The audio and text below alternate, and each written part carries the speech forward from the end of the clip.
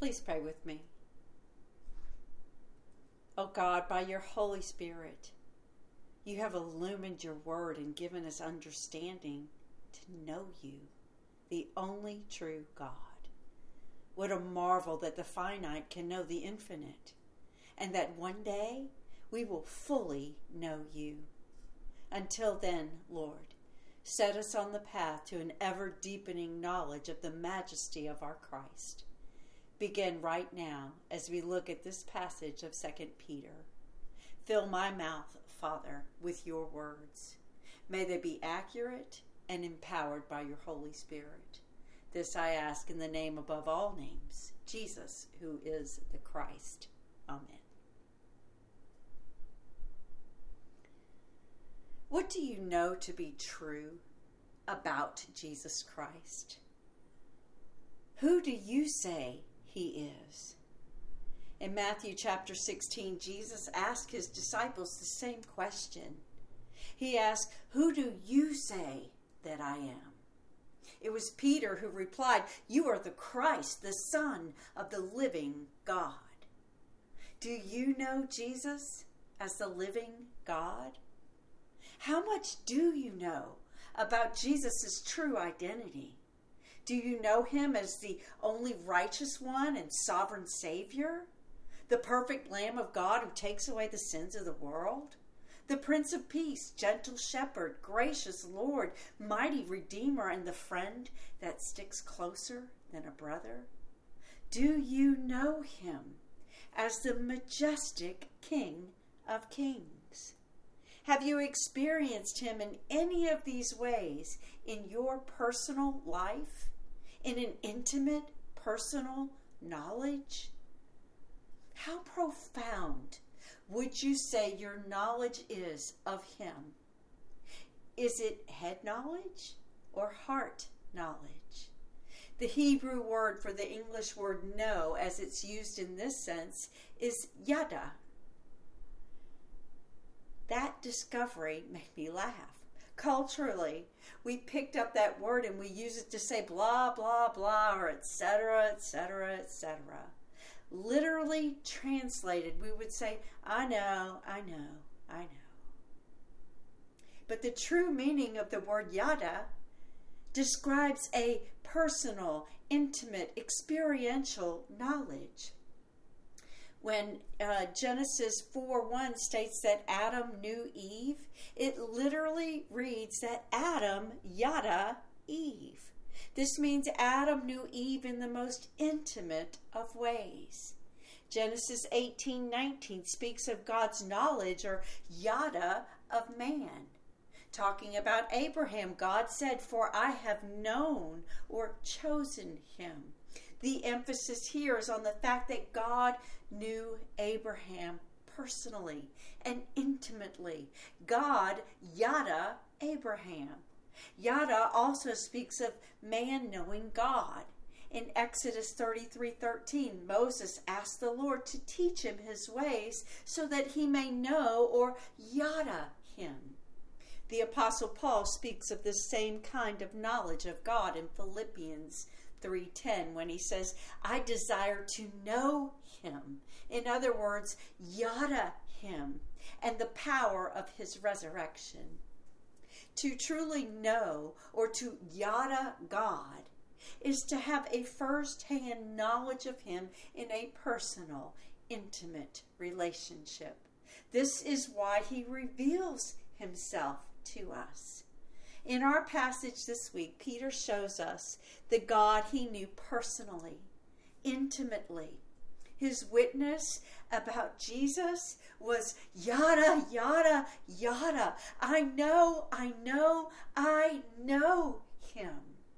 In 2 Peter chapter 1, verses 16 through 21, Peter gives his first-hand account of what he saw, heard, and felt during a literal mountaintop experience with Jesus Christ.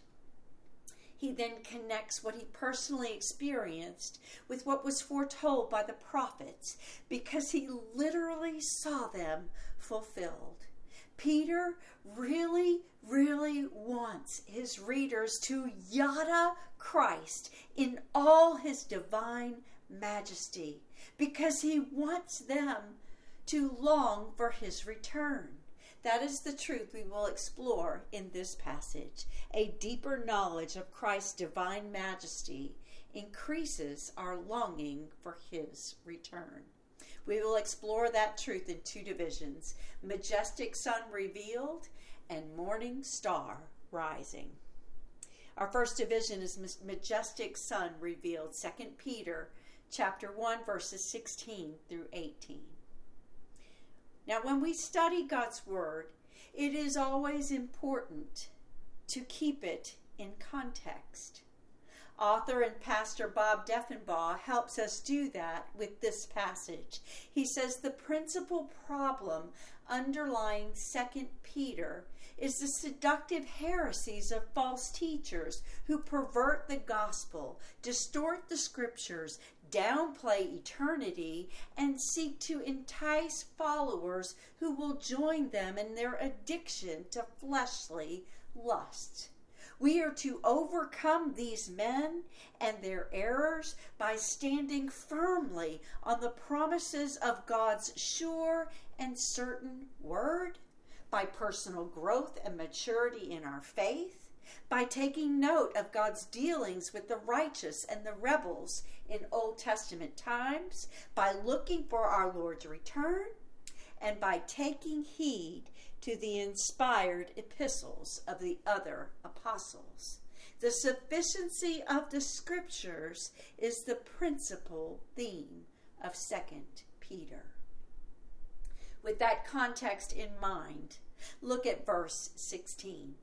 Peter begins by rebutting the accusations of the false teachers. He writes, "We did not follow cleverly devised myths when we made known to you the power and coming of our Lord Jesus Christ, but we were eyewitnesses of his majesty." One reason that the false teachers of Peter's day questioned the truth of the gospel message was because Jesus had not yet fulfilled his promise to return. Many of Jesus' apostles and disciples had already died. Still, no Jesus. They concluded that the message that they preached was just a cleverly devised myth, a wild fairy tale. Peter responds by declaring that he and his fellow apostles did not follow cleverly devised myths. No, they lived and they willingly died to make the truth about Jesus Christ known, specifically his power and his coming. He says, "We made known to you the power and coming of our Lord Jesus Christ." Note Peter's use of the pronoun we. His witness was backed up by the other apostles. When he speaks of being eyewitnesses of his majesty, the we included two other witnesses. The apostles John and James, the sons of thunder, they were also there. The word Peter uses for coming is parousia, which throughout the New Testament refers to the second coming of Christ. Peter wants his readers to know that Christ's promise to return in person still holds true. The word parousia emphasizes the idea of personal presence, for one to be near or alongside another, or the act by which a person becomes near. The second coming of the Lord Jesus Christ will be real, visible, and personal. Indeed, Peter tells us that he, John, and James caught a glimpse of what Jesus will be like when he returns. This glimpse affirmed their hope of Christ's return. Peter wanted everyone who read his epistle to be just as certain of the second coming of Jesus Christ. Therefore, he details his own personal, intimate, first-hand experience of Jesus so that we too might personally know or yada Jesus in all his divine majesty. He knew that a deeper knowledge of Christ's divine majesty would increase our longing for his return. He gives us his account of an incredible event, the transfiguration of Jesus Christ. In Joshua chapter 22, the Israelites erected an altar and named it Witness because it served to remind them and future generations that the Lord is God. Here, Peter is the witness, an eyewitness. He personally saw God's majestic glory revealed in Jesus. He gives witness to what he saw, heard, and knew. He yada Jesus Christ as God's beloved Son. In John chapter 1, verse 14, the Apostle John records his own testimony of this mind-blowing experience. He writes, "The Word became flesh and dwelt among us, and we beheld his glory, the glory as of the only begotten of the Father, full of grace and truth." John and Peter both reference the event that took place on what is now known as the Mount of Transfiguration. Early Christian tradition maintains that the Transfiguration took place on Mount Tabor, located in Lower Galilee and sitting at the eastern end of the Jezreel Valley. This mountain rises over 1,800 feet high. Scripture refers to it as a symbol of majesty and greatness. And Jeremiah 46:18 says, "As I live, declares the King, whose name is the Lord of hosts, like Tabor among the mountains, and like Carmel by the sea, shall one come." Well, the one to come is none other than Jesus Christ, preparing his disciples to return to Jerusalem, where he would be handed over to the religious leaders and crucified. He took his inner circle of disciples, Peter, John, and James, up Mount Tabor with him. Suddenly, he was transfigured before them. The Greek word for transfigured is metamorphosis, a word we most often associate with the transformation of a caterpillar into a butterfly. However, Jesus' metamorphosis transformed his human flesh into majestic glory.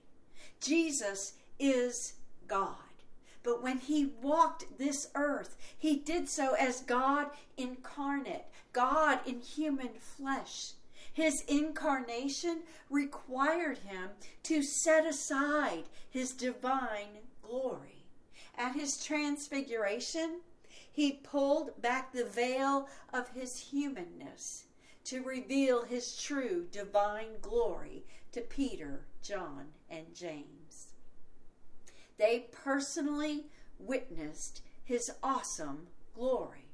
This was an intimate, first-hand experience of the very person of Jesus Christ. They yada his glory. The gospel writers struggled to describe his appearance. Matthew says that his appearance changed dramatically in their presence, and his face shone with heavenly glory, clear and bright like the sun, and his clothing became as white as light. Mark says that he was changed in form before them and began to shine brightly with divine and regal glory. His clothes became radiant and dazzling, intensely white, as no launderer on earth can whiten them. Luke says that the appearance of his face became different, actually transformed, and his clothing became white and flashing with the brilliance of lightning. Have these descriptions helped you to catch a small glimpse of Jesus' majestic glory? Peter testifies to what he saw to give us a deeper knowledge of Christ's divine majesty. His goal is to strengthen our hope and increase our longing for Jesus' return. To that end, he backs up his eyewitness account with what he, John and James, heard.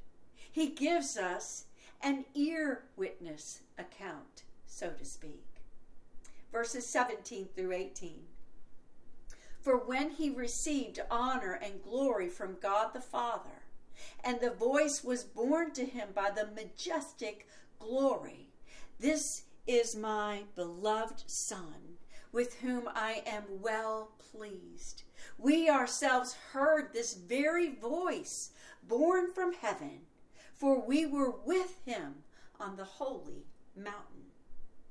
Peter, John, and James heard what is known as the Kol Yahweh, the very voice of God. Peter calls this voice the majestic glory. God himself proclaimed the honor and glory of his one and only beloved Son. God himself declared that he was well pleased with his Son. The revelation of his glory and the proclamation of his glory left no doubt as to the gospel truth the apostles proclaimed. The life, death, and resurrection of Jesus Christ was not a cleverly devised myth, and his power and promise to return are undeniable, solid truth. Do you believe that, my friend? Do you live like you believe that? You and I must yada the truth about Jesus Christ. We must constantly reinforce the foundational truths about him to remain rooted in him. We must be prepared for when false teachers begin whispering false doctrines into our ears, and for when Satan seeks to weaken and tear down truth by whispering his lies.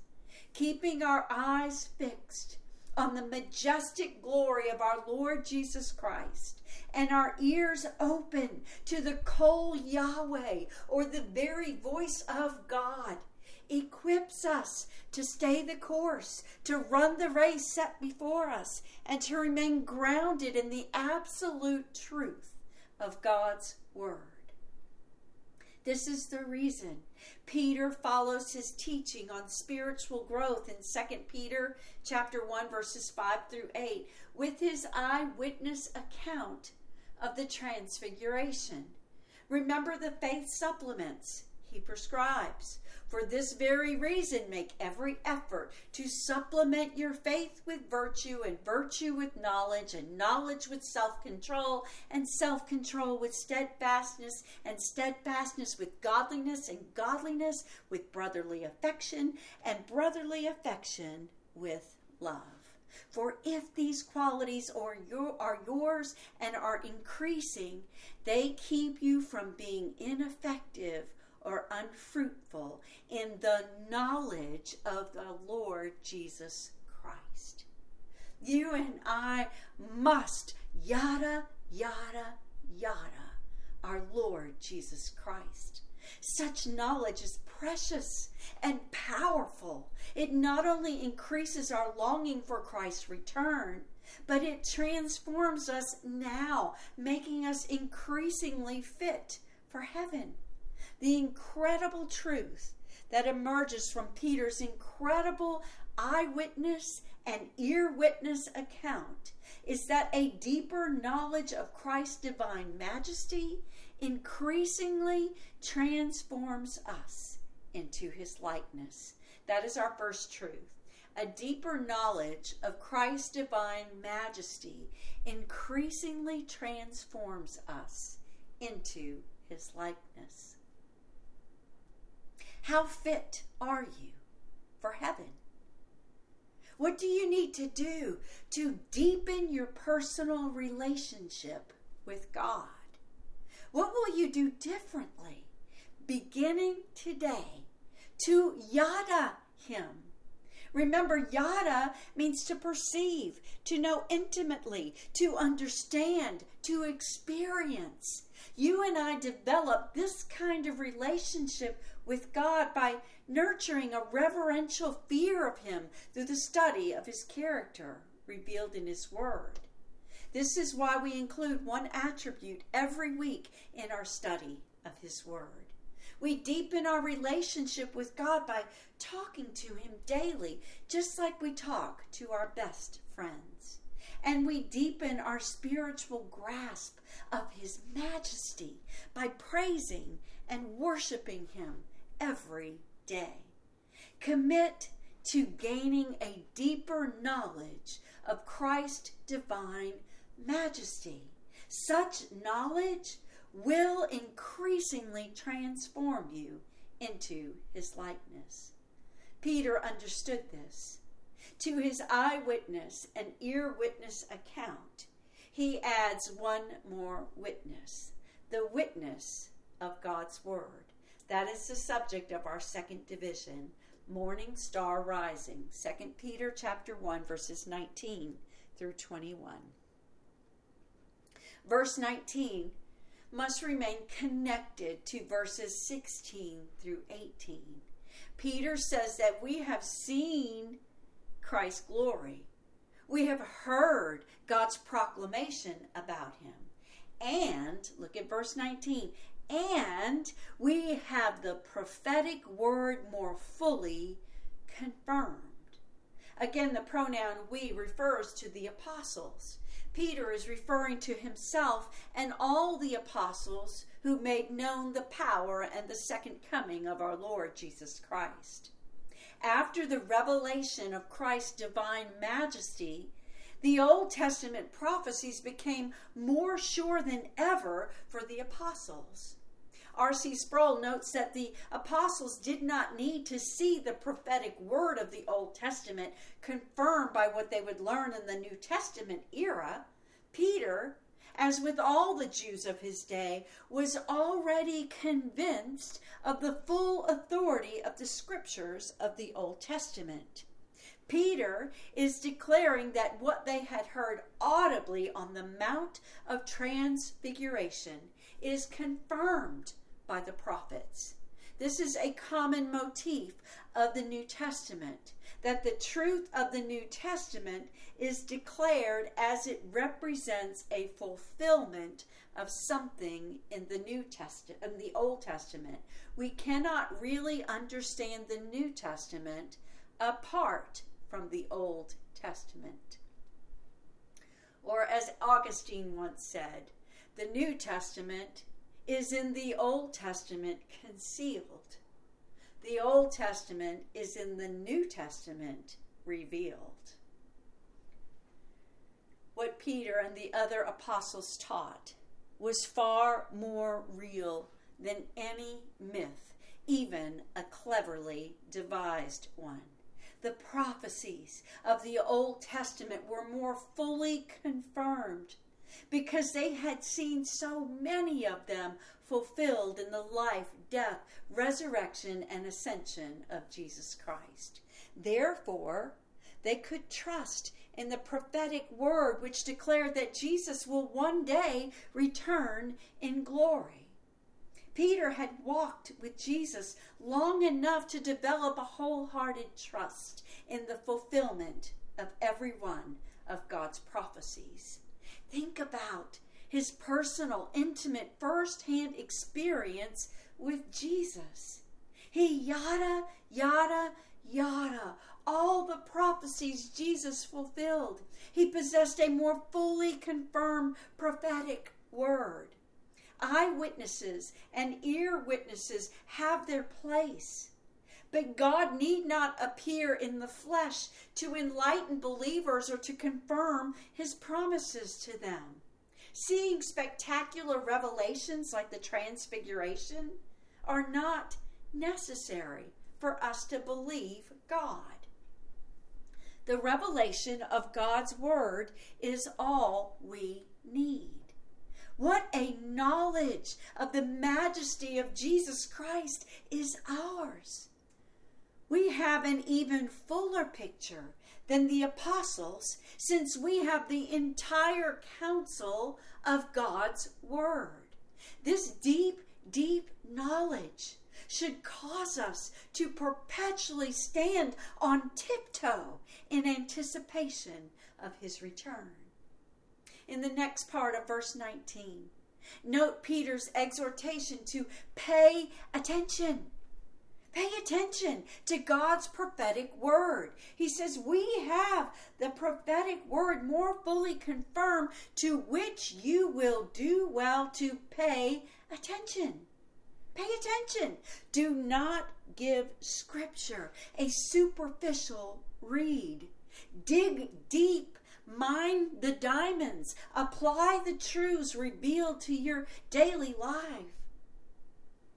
Never, ever leave the preaching and teaching of God's Word unchanged. Ask God to show you how He wants you to change through the truth of His Word. Pay attention. Now to the harder parts of verse 19. It says, and you still need to pay attention. First, we are to pay attention to a lamp shining in a dark place. The dark place refers to this fallen world. More personally, the metaphor of darkness refers to the condition of our hearts and our minds. We are by nature children of darkness who shun the light because we prefer the darkness. In other words, we are born hostile to God. When Jesus came into the world, He came as the light of the world.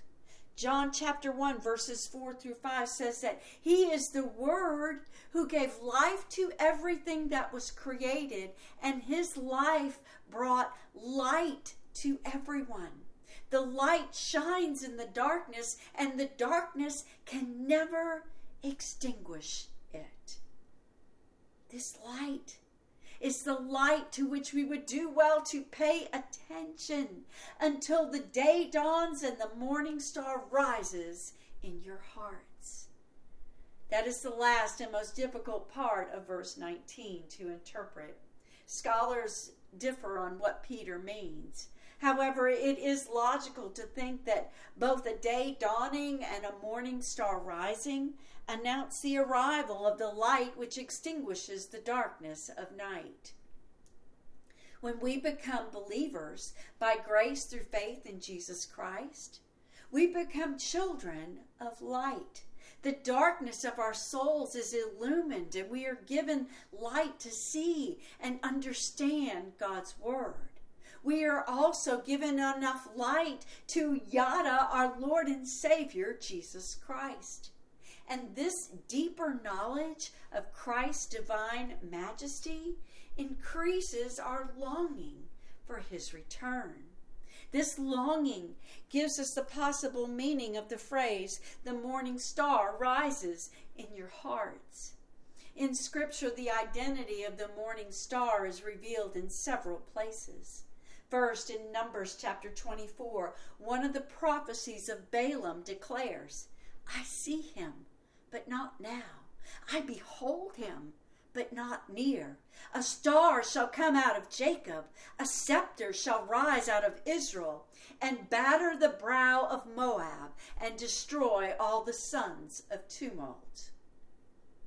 For the Jews, this prophecy held the treasured promise of God's Messiah. He is the star coming out of Jacob. He is the one who holds the scepter forevermore. Genesis 49:10 proclaims that the scepter shall not depart from Judah. R.C. Sproul says that the scepter is the symbol of royalty, the sign of authority of the king. And that scepter of kingship is promised to the one who will come from the tribe of Judah, from which comes David, and then David's greater son, our Lord Himself. Did you catch that? The greater son is the Lion of Judah, the Lord Jesus Christ. In Revelation chapter 22, verse 16, Jesus himself declares, I am the root and the offspring of David, the bright and morning star. To you, Yada, the one who holds the eternal scepter of the eternal kingdom of God, deepen your knowledge of his divine majesty. That will increase your longing for his return. So will a deeper knowledge of the prophecies contained in God's breathed out word. Peter affirms this in verses 20 through 21. He says, knowing this, first of all, that no prophecy of Scripture comes from someone's own interpretation. For no prophecy was ever produced by the will of man, but men spoke from God as they were carried along by the Holy Spirit. These two verses provide invaluable teaching on the absolute truth and sufficiency of Scripture. How often do you see people bend and twist the truth to suit their own sinful desires, or cast doubts on what God has clearly said in his word?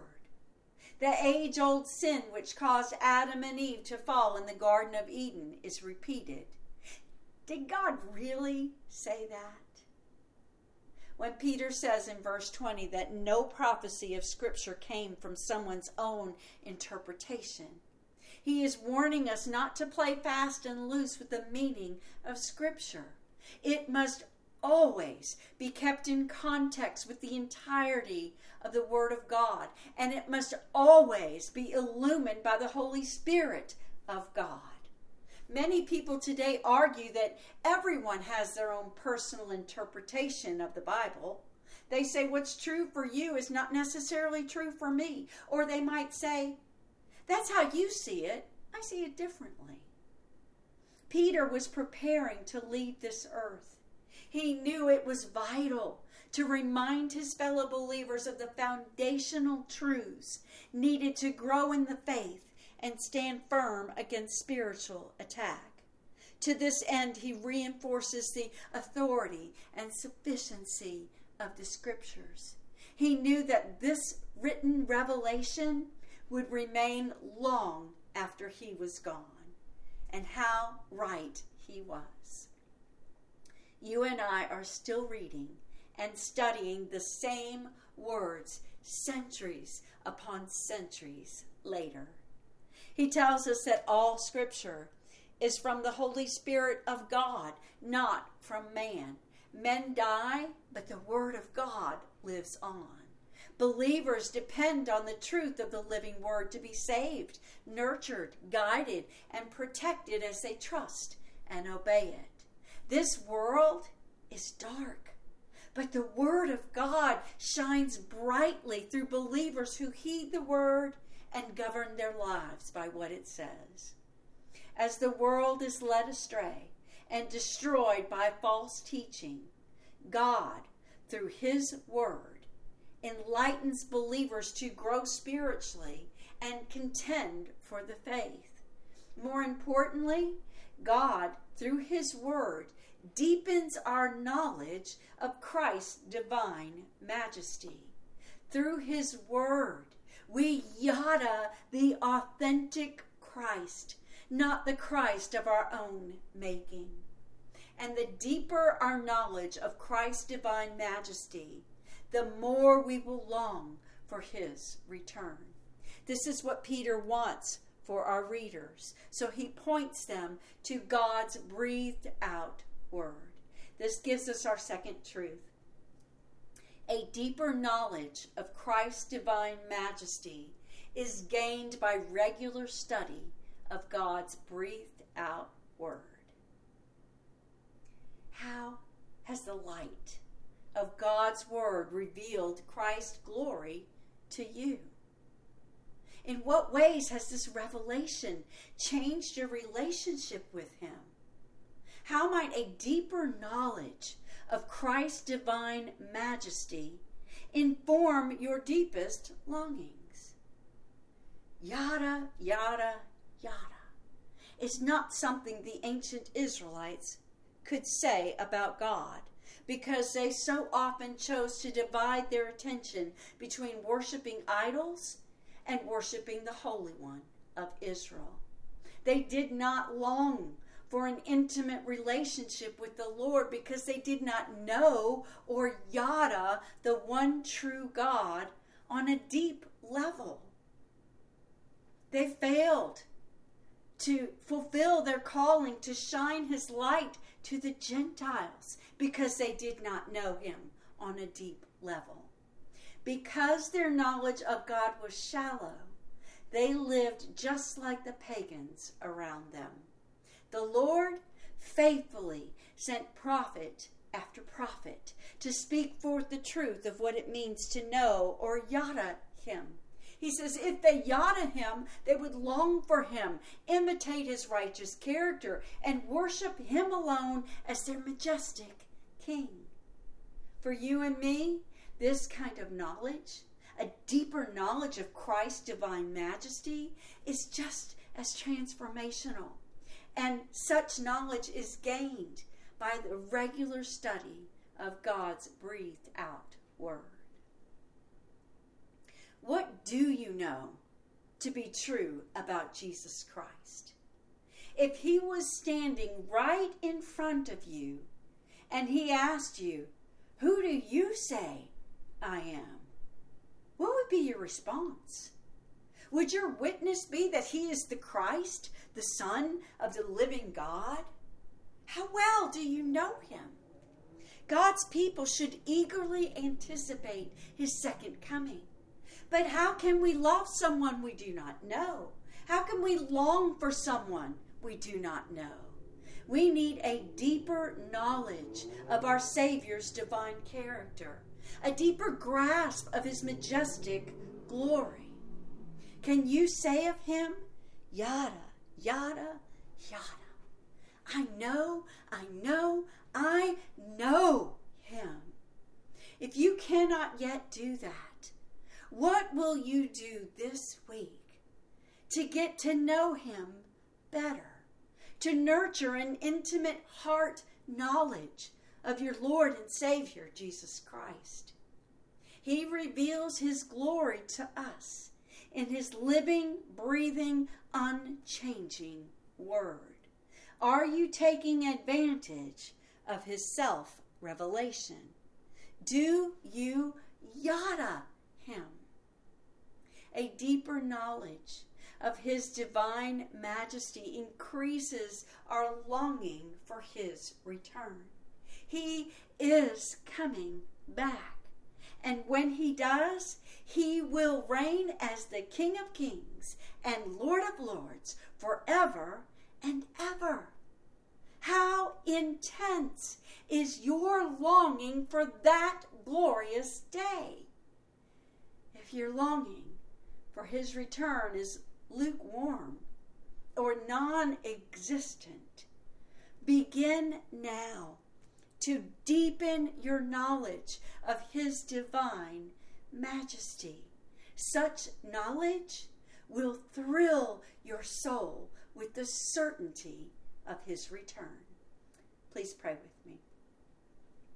Thank you, mighty God, for stooping from your heavenly throne to reveal yourself to us through your word.